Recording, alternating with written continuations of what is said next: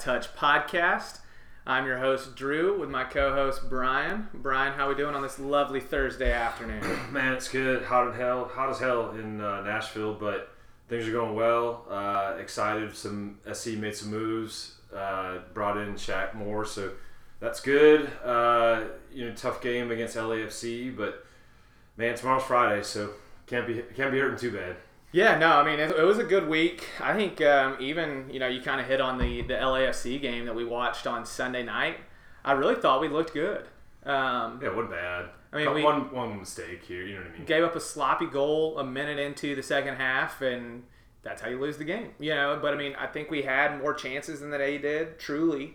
If Dax actually puts a foot on a ball, inside the six, it's going to be tied up 2-2. We'd probably take a point at home, which is, not a bad result against the best team in the league. Another thing you hit on was the Shaq Moore signing. I know we've been asking for any kind of help for Nashville, just been very stagnant with our offense. And I think Shaq Moore is going to, while he is playing right back, he's going to bring in some kind of spark to the offense. I agree. I think at the very least, it's another guy the other team has to worry about, right? And another weapon that can create plays and kind of change the game.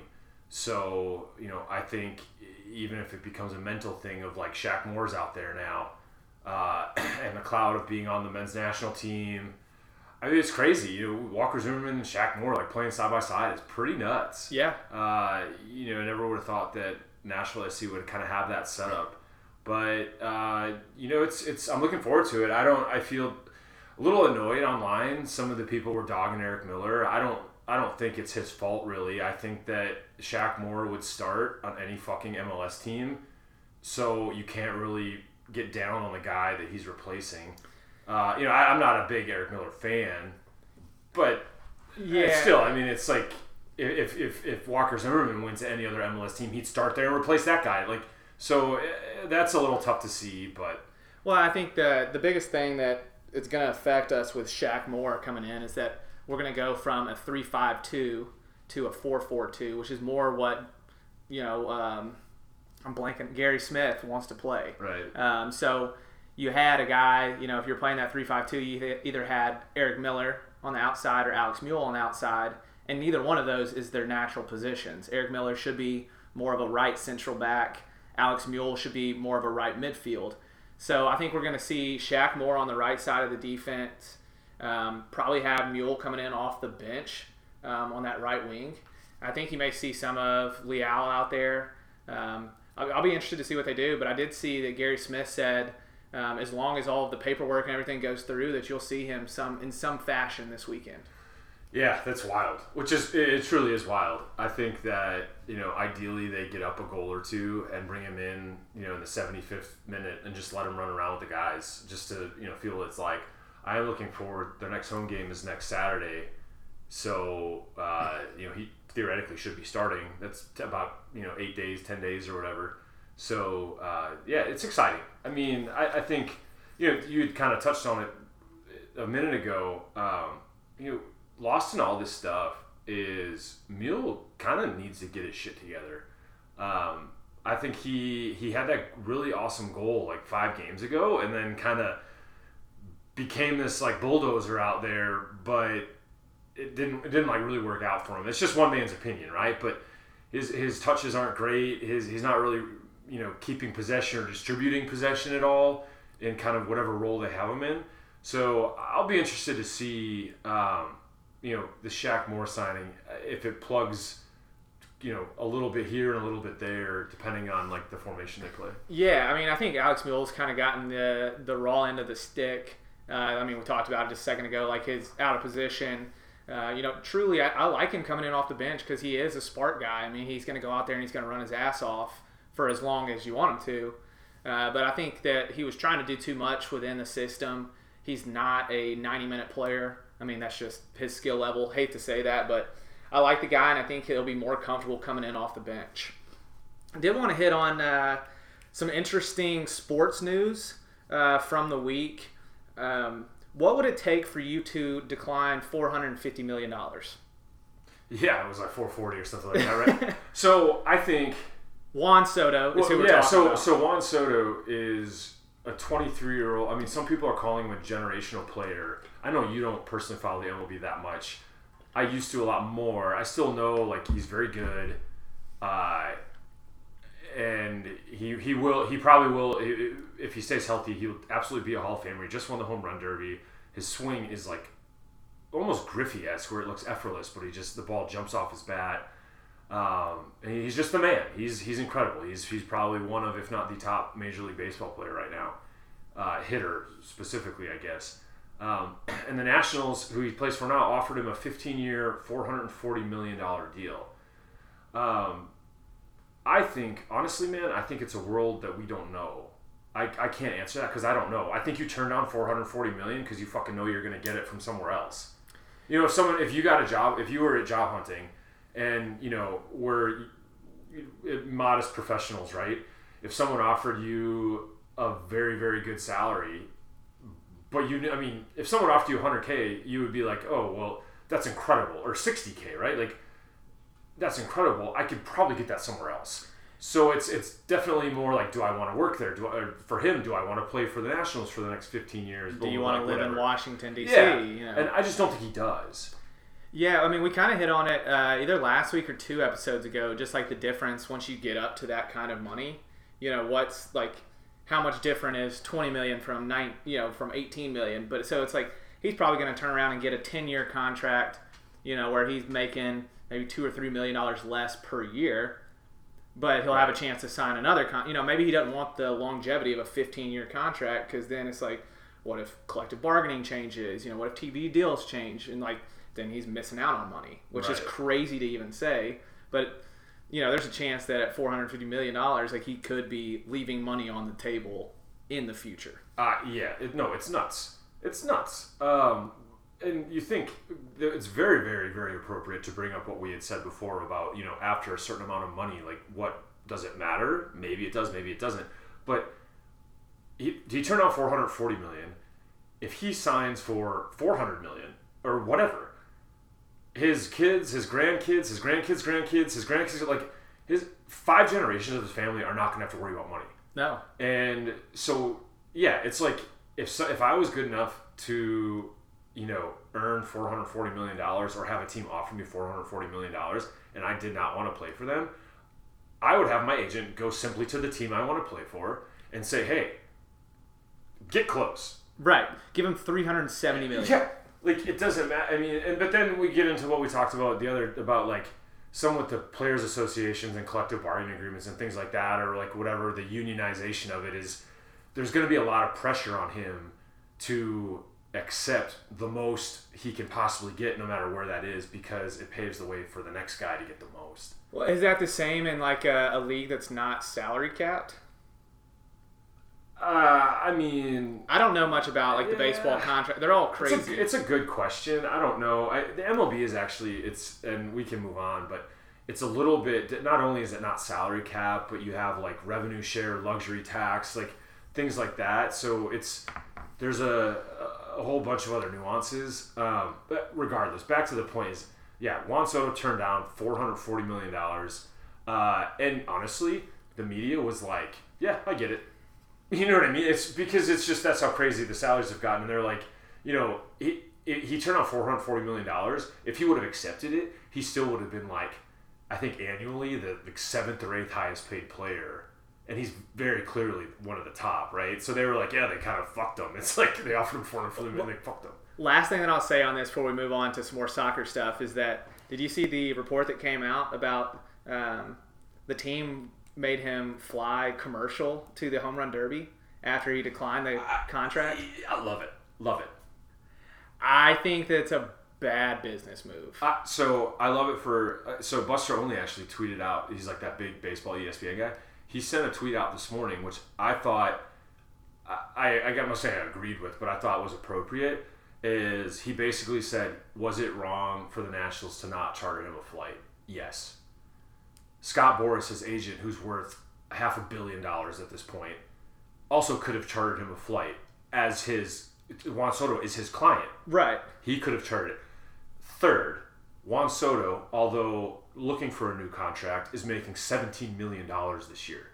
If he didn't want to fly a commercial, he could have chartered his own flight. Plus, he flew fucking first class. So, like, yeah, it's okay, dude. I know, but, like, I mean, from the outside looking in, if I'm a player, like, just seeing the way that he was treated by that organization, that doesn't feel like a place that I would want to go.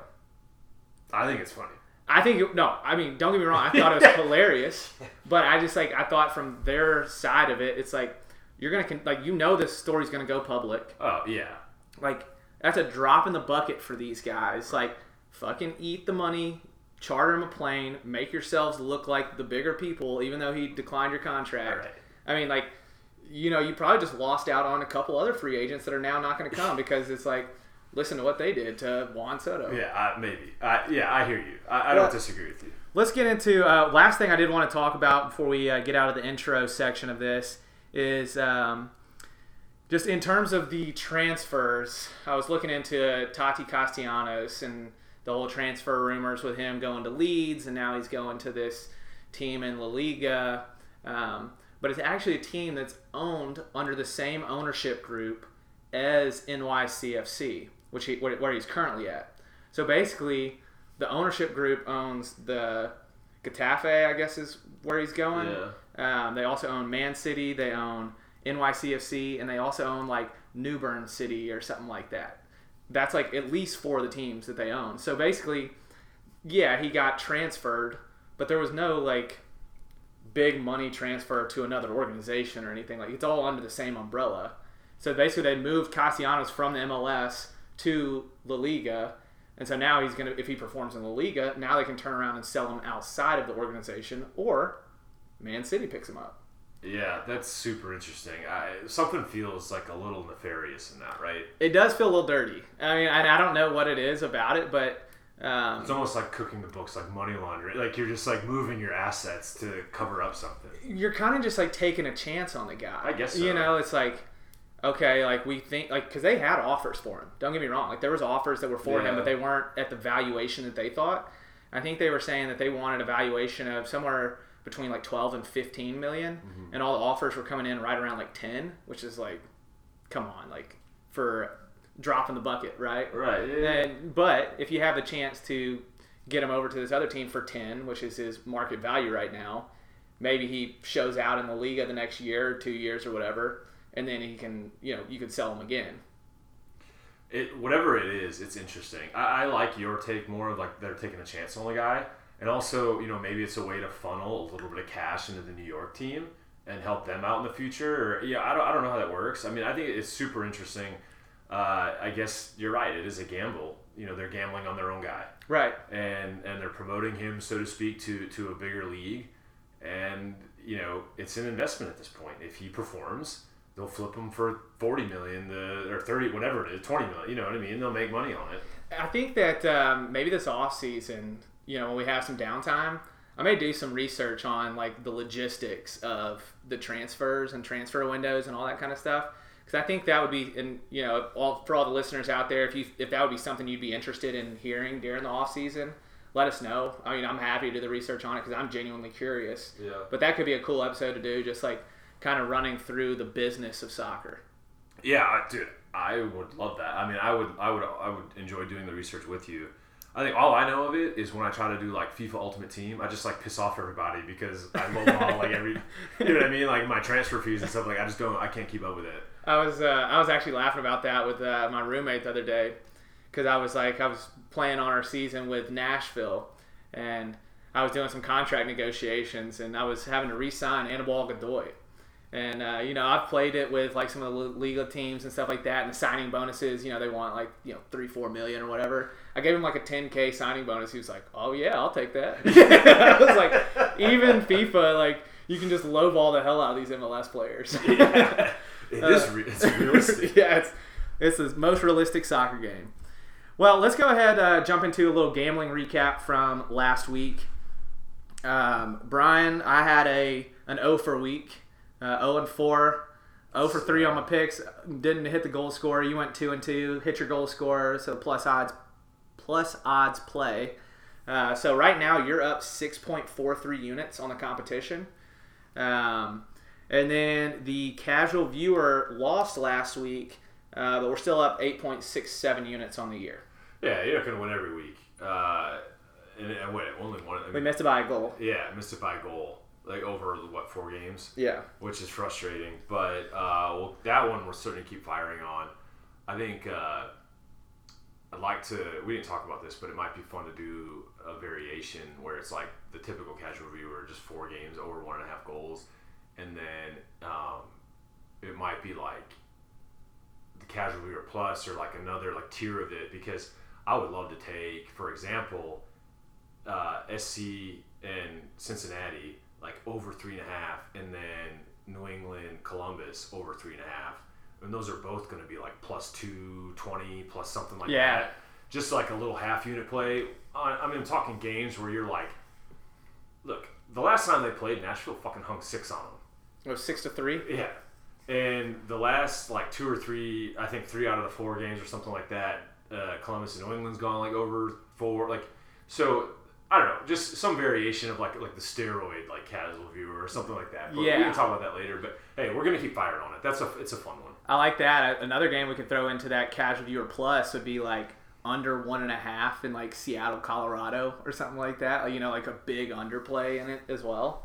So be on the lookout. Check out our Twitter at GamblingMLS for all the picks. We will have those. I think Saturday games don't start till 6 p.m. Central Time. So we'll have picks out either Friday or Saturday morning. So be on the lookout for those at GamblingMLS. Power rankings for this week had a little shakeup. At 5, we got Seattle. 4, NYCFC. 3, Austin, giving them the respect they deserve. That's right. 2, Philly. They've been on a tear lately, scoring goals too. And then LAFC, obviously, at 1. I don't think there's much argument there. I think there could be a couple teams that you could kind of shake out at the bottom. I'll be interested to see what NYCFC does when Castellanos is gone. Are they still going to be able to score goals? And because, I mean, he's been the game breaker for them. When it's 0-0 and he gives them a goal in the 80th minute, like, are they going to have somebody that kind of steps into that role? I'll be super interested to see what happens with them. They may become a fade the rest of the year, because getting back to the point of, the ownership and they're taking this guy away. I think, do you think if NYCFC had a legit chance to win the MLS Cup that they would keep him there? I think because they won it last year, they're more likely to get rid of it. Like that's why they had one, they got one, and then they're See, that's what I'm saying is I think deep down in the bowels of like the ownership offices, they're thinking like, look, fuck, we're not going to win this one this year. We'll make the playoffs, we'll get close, but we just don't have what it takes. It's either LAFC or Philly or someone's going to beat us. So let's move him now, and we'll just regroup or figure something else out next year. So they may be like fade on sight. Yeah, I mean, or just don't bet. I think they have enough firepower still, and the team is still good enough, and the system's still good enough for them to be competitive, which is like all you're really asking from an MLS team like that. Like, be competitive, be in games. I think that they're going to have some issues when it comes down to playoffs, and you've got to have a guy that can create chances, and I think he was that guy for them. So be interesting to see kind of going forward what they look like. All right, we got a hypothetical for this week. If you could change any rule in any of the major sports, what would it be and why? I'll let you go first. Dude, it's a good one, man. I think, and I thought I knew, and then the more I thought about it, it'd be pretty tough. So I would like to eliminate pass interference in football, with the caveat that you still have that sort of like 5 to 10 yard cushion. Like you can't like set hike and then just tackle every receiver on the field. But like hand checking or if the ball's up in the air, like hit an arm or something. Yeah, and maybe so like if the guy gets beat and he just absolutely like takes the receiver out, like maybe that's the one time you do flag it. But if it's like 2 guys going up for the ball, or it's just a contested ball and there's some tugging, or like the guy gets there early, or it's it's the gray area, fuck it. Like go get either the wide receiver, go get the ball, get open, run your route better, be faster. I don't know. Yeah. Because like how many times you see, and Rodgers is like really good at it. And I don't like. I'm obviously a huge Packers fan, and Rodgers can thread the needle. But like Devontae Adams was always running good routes. Like half the time he caught the ball, the defender wasn't even within 3 or 4 yards of him anyway. Yeah, but I think some of that is because I like your rule, and maybe they just kind of like tame it back a little bit. Just like you could call holding on the offensive lineman every single play. Every single play, right. So it's like if there's a little hand fighting here or there, or a little jersey tug or whatever, like just let it go. Like, I want to see more plays and not teams just like actively going out and trying to create pass interference calls. Well, yeah, exactly. And I guess it could go both ways, right? Because let's say you line up in trips left or something like that. Just have 2 of your wide receivers absolutely take out the D-backs. They call that pick play now. Just have them tackle them like assholes, and then have your third wideout go. Like, so it goes both ways. I just think it would eliminate some the dumbest thing the NFL has done in the last ever years is the reviewing of pass interference. Yeah, I hate that. I love it that the refs hated it so much that the first season they did it, or first half a season they did it, literally every time the coach was like, I want to challenge that pass interference, the ref would be like, all right, sounds good. Denied. Yeah. I saw it the first time. Yeah, it's like he'd be like goes to the TV or video monitor. He's like, oh, yep, got it. It stands. Like fuck you. Tough shit, man. Yeah. So, man, I don't know. I just think that it's kind of akin to like following an NBA. It's like let them play a little bit, right? And I don't know how you can do it with creating the gray area, like what's too much and what's not. But I just think the traditional view of pass interference, that or honestly in the NFL, make it the college rule where it's 15 yards or whatever, not like a spot foul. Yeah, I agree with that. I think it'd be tough to kind of like tame it back, but I do think it, just like watching playoff basketball, they let more go in the playoffs. So it's like, just let more go. I'm not saying you have to completely eliminate it, but like unless it's a blatant changes the play, right, let it play. Yeah. What's yours, man? Yeah, my rule change was for the MLS, and I think it'd be fun if there was a 2-point line. So any shot scored from outside the box, 2 points. I think that. I know it'd be tough, and like you'd probably get into some reviews. It's like, dude, that touches the defender's head in the box, or like did it? Was it the ball over the line? Whatever it is, like it would probably create some havoc at first. Right. But I think in terms of end of game scenarios, I think it changes. Like if you have a free kick at the top of the box, or 25 yards out, and you're down 1, do you try to swing across and score? Tie it 1-1 or whatever, or do you try to put a shot on frame and potentially win it? It's like kind of creates another strategic element to soccer. And you see lacrosse has a 2-point line. NBA's got the 3-point line. Like, I think it'd be interesting. I mean, like obviously these are hypothetical rule changes, so it would be it would seem kind of clownish at first. Right. But I think it could make for some interesting late game scenarios. Yeah, that's wild a little bit. I do like the part about what are we gonna do here? Like we need the 2 goals. Like, dude, you got to go for it. Right. Which I think would add a huge element. It would also create, like whenever guys get free kicks during the game, like always trying to inch it forward or whatever. Yeah. It's like we create some stress on the refs to try to be like, oh no, dude, like it's right. That's there. where that like, is. Yeah, you can't. Man, I think that's fun. I do. Well, and I think something that just came to me is like it would kind of. I think at times it would probably piss you off because like you'd have guys trying to rip it from outside the box instead of like taking a guy on and getting a better shot. Like there'd be some strategy. Right, like we don't need that now, dude. Like even in like right. basketball, college or NBA, it's like, dude, stop hucking up threes. Right. Let's like, shooters, you'd be like, I'm shooting out of it, dude. Like, it's like, but we needed the 3. Yeah. So yeah, I think that'd be an interesting one. If you've got any kind of potential rule changes to any of the major sports, tweet at us. Let us know what you think about our potential rule changes of the 2-point MLS goal or the elimination of pass interference in the NFL. So tweet at us. Let us know. At Gambling MLS. At Gambling MLS on Twitter. Now we can get into some of the games for this weekend. A full Saturday slate. 2 games on Sunday. All of the games are going to start between 6 p.m. Central Time and 9:30 p.m. Central Time. So get as many screens as you can if you're trying to catch all of these games. First game I wanted to hit on, we kind of touched on it a minute ago, was the Columbus-New England game. So Columbus is at home. These are two teams that have had quite a few matchups. I mean, they're two of the older teams in MLS. I think they're two of the original teams. I was going to say, I think they're kind of like the original six in hockey. I think they're two of the original ones, or very close to it. Yeah, so I think that it'll be a fun little matchup. And what would you say, that 4 of the last 5 have ended in a draw? Yeah, I was trying to look it up quick. I mean, they've played to a draw quite a bit. It's uncanny, actually. So they drew their last 3 games, and then prior to that, New England won 1-0, and then prior to that, Columbus won 1-0.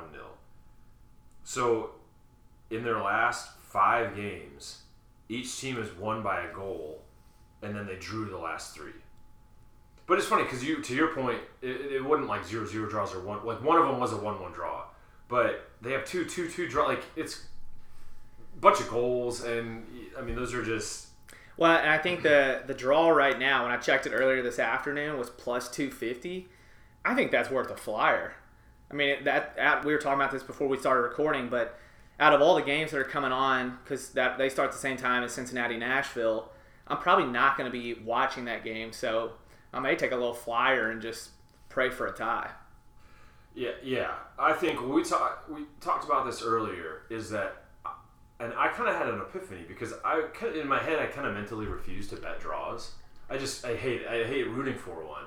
But then when we were talking about it, texting about it, I was like, you know what? It would be pretty damn exciting if you bet a draw and one team went up by a goal or whatever, 2-1 or 1-0 or whatever, and the other team was just kind of like momentum shifted, and you're like, come on, like I just need one.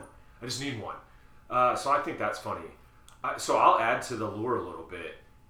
So not only have they drawn the last 3, one of those was a draw, and I'm just kind of looking through the last goal scored in the game, like what made it a draw.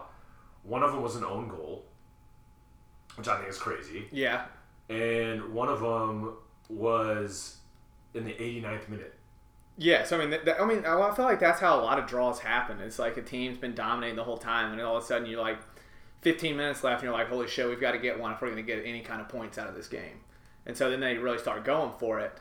And you see teams obviously go down 2 after, trying to go for it and that kind of thing because you expose yourself. But yeah, I mean, and we were texting about this earlier, is that I don't like taking a draw from the start, but if a team is down 1-0 in the second half, I'll throw money on a draw. Yeah. So it's like, why not take it from the jump? Second game I wanted to get into was the Houston at home against Minnesota. Houston, since they got Hector Herrera in, I think he played all of last game, and then the game before that, he subbed in right after halftime. And Houston has looked drastically different with him in the central midfield. Minnesota's been on a heater lately. That Reynoso guy, I think he scored, 6 goals in his last 5 games or something like that. I mean, just on an absolute tear. I kind of like, it's tough because Houston is like that, you have a small sample size with Hector Herrera. But I'm going to kind of ride the hot team here. I'm going to go Minnesota draw no bet plus 130. Really? I think so. Dude, I was just going to say, I kind of liken this game to when they played Galaxy and beat them 3-2. So I think there might be a couple goals in this game. Although I don't typically associate Minnesota with a team that scores a lot of goals. I think probably because every time I bet them to do it, they just don't. Right. But, in their last, not including them beating Everton last night, in their last 5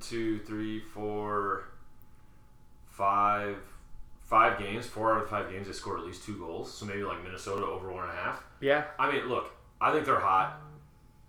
We've talked about this in the past. Sometimes you make a bet, and it's so funny to say, like, I would bet on Minnesota and understanding that they may not win. And you may think, like, why would you bet them if you think... It's like, look, they're hot. They're one of the hottest teams in the MLS. They're scoring goals. They're coming off the high of beating a Premier League team, whether it's preseason or not. I don't care if, like, fucking Everton's grandmas were out there playing them or whatever, right? They're just hot. It's momentum. I'm taking them. Yeah, no, I agree. And if they lose to Houston or draw, like, it is what it is. But I feel like it's the right play. It's one of those, like, that you can go to sleep that night. Like, sometimes you, like, I'll put money on Nashville, and I'm like, fuck, why did I do that? Like, I knew that, like, it's a bad spot for it, whatever it is. But it's like, this is a great spot for Minnesota. They're on a heater right now. Houston has looked a little bit better, but, like, are they truly, much better than they were? So that'll be a good game to watch on Saturday night. Also, Minnesota has beat Houston the last 3 times in a row and drew them the 2 times before that. So they've not lost to Houston in 5 games. Right. So I'm thinking that draw no bet plus 130. I mean, I think most likely that game ends in a draw if Minnesota doesn't win. Yeah. I don't see Houston winning. I can see like a 1-1 draw. Yeah. Last game we want to get into for the week is one of the Saturday night games. Seattle at home versus Colorado. The home team has won 3 out of the last 5 matchups, and I think they tied the other 2. It's an interesting game. I'll tell you right off the bat, Seattle, I looked at it today. I don't know what it is now. It probably will change before game time. Minus 105. It's hard to get Seattle at home minus 105. It makes me actually a little weary to take them. But I think it's just because they've kind of been playing a little poor lately. They lost to Nashville. They're on a bad stretch of games. I think they lost this weekend. I forgot who they played, but Chicago. I had that on the card. Oh yeah. So they played poor. I think actually it's a spot for them to be back at home in front of their the pretty good fan base, and Colorado also like hasn't been great. I mean they fucked the dog at home against Orlando. They just played terrible, so I think it's a great opportunity to get some value on Seattle at a time when they kind of need a rebound game. I'm still hung up on that phrase. You fuck the dog. Yeah, you never heard that before? No. I was like, I'm gonna let him finish his thought. But I was like, I gotta get back to that. Fuck the dog. Yeah. You don't ever want to fuck. Screw the pooch. Yeah, screw the pooch. Well, same thing as fuck the dog. I mean, well, screw the pooch kind of rhymes. Well, fuck the dog is just aggressive. No, I agree with you. I think that this is like just off of history. Home teams have won these matchups. They're low scoring, so I'm not looking to put them in the casual viewer or take an over on this game. I think it's a low scoring game that one team wins 1-0, 2-0. Yeah, I mean, I could totally see that. I think the bet is Seattle in that game. Yeah, barring a red card. Yeah. Yeah, it's like disclaimer. All right, well let's get the casual viewer. We already settled on this. It's plus 120 right now. So this is 4 games, all of them over 1.5. Columbus, New England, we touched on that game. Cincinnati, Nashville, touched on that game. KC, LAFC. KC's at home, but KC is horrible. I think LAFC gets 2 themselves. And then the last one is going to be the nightcap. So hopefully all 3 of those hit.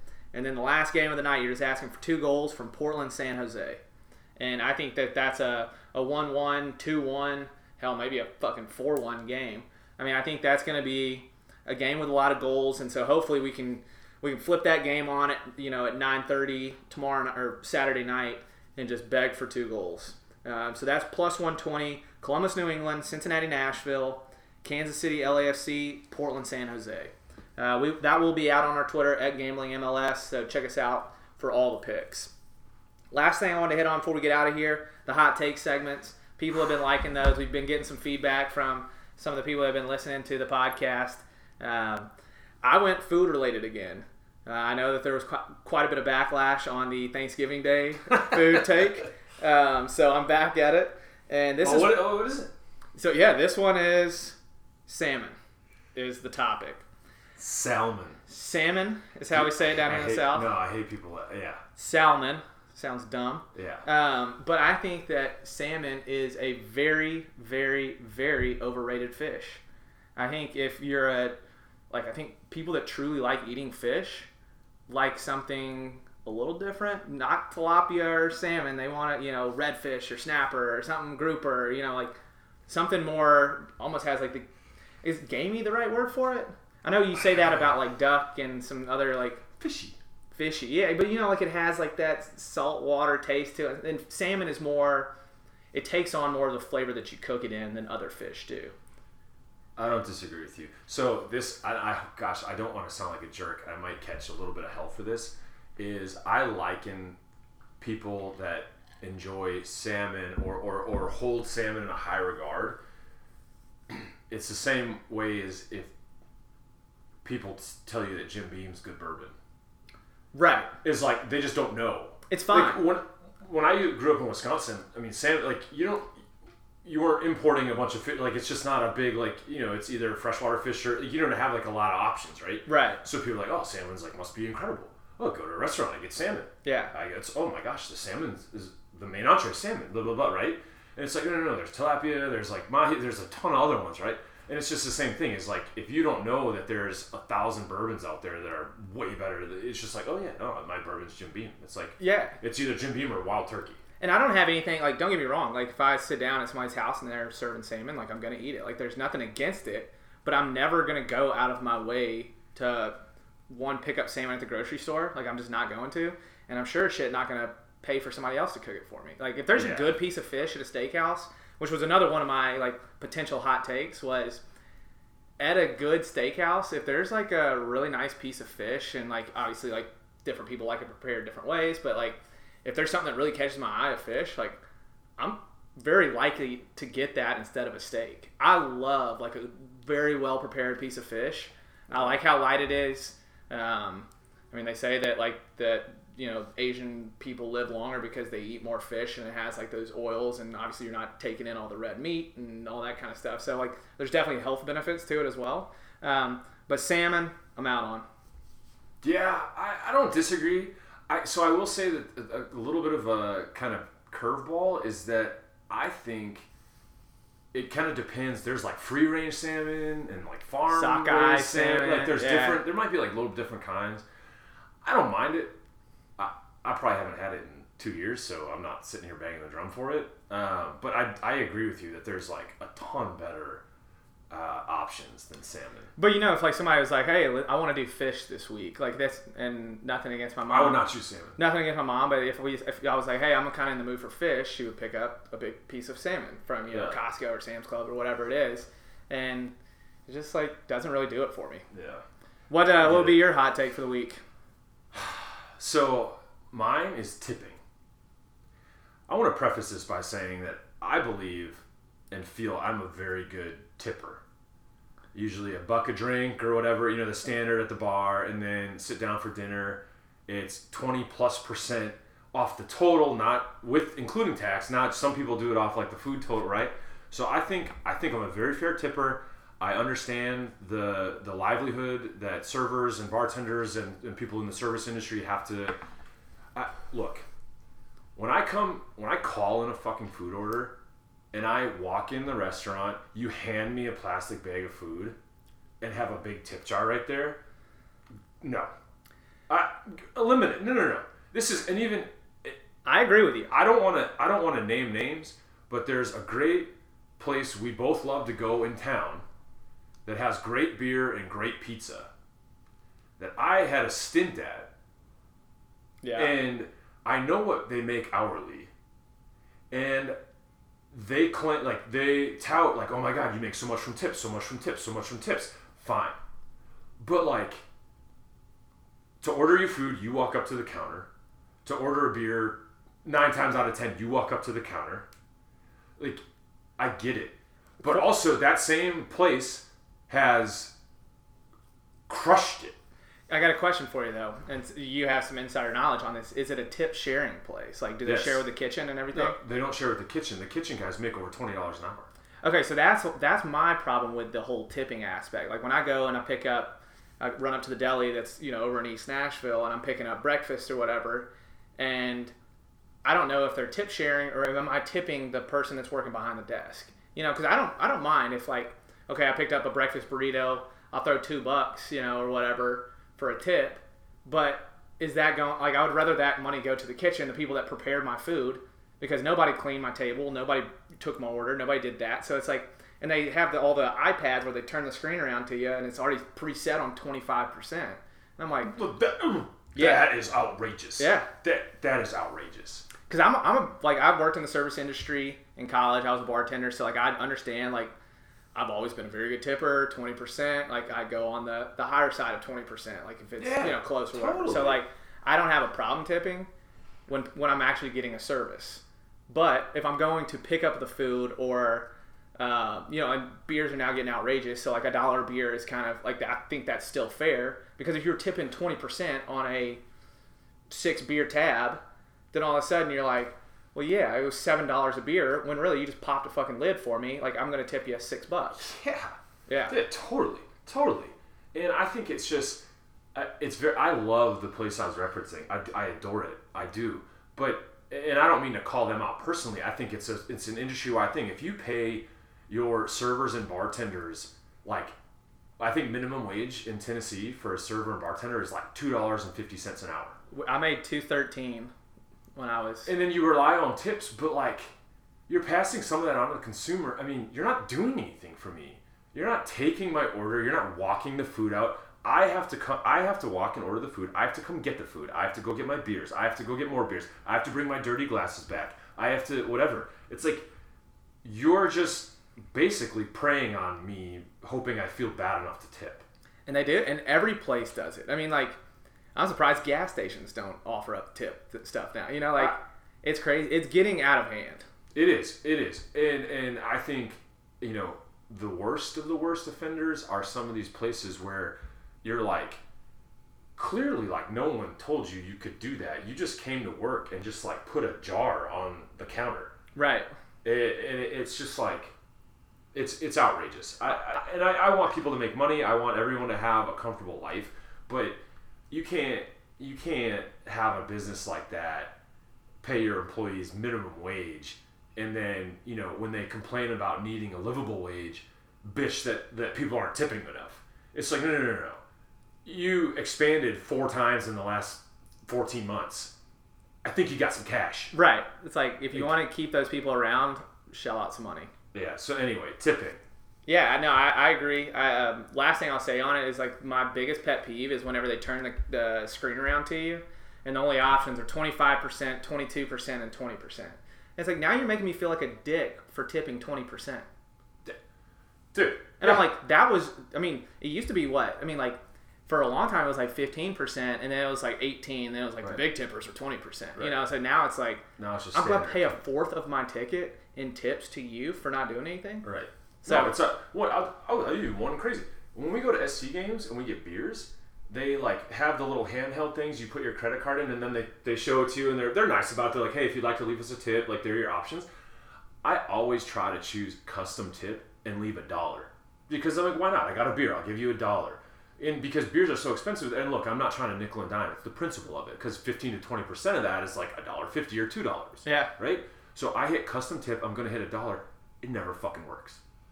So really? I'm standing there like a jackass with 10 people behind me, and they're like, "Oh, did it go through?" And I'm like, "Oh, I was trying to tip you a custom tip. Well, I was going to give you like $5, but it won't let me." And I'm like, "No, I was really trying to give you like 50 cents, but like it won't, because you hit custom. It doesn't bring up the anyway." So man, this has been fun, and I want to say, like, I'm a good tipper, but I think a lot of people actually agree with. Yeah, I will be. So maybe it's not that high. I think you'll get some positive feedback on that, especially. I mean, this is coming from a guy that worked in the service industry and made a lot of money on tips. Well, yeah, same. So, bartender, yeah. Well, yeah, guys, we appreciate all of our listeners out there. Feel free to give us any kind of feedback if you're wanting to hear more of something on shows going forward. We're always open to new ideas. Go to wherever you listen to podcasts, give us a 5-star review, leave a comment. That helps us out. But if you don't have anything else, Brian, I'm good. We will see you all on the next episode of The Bad Touch.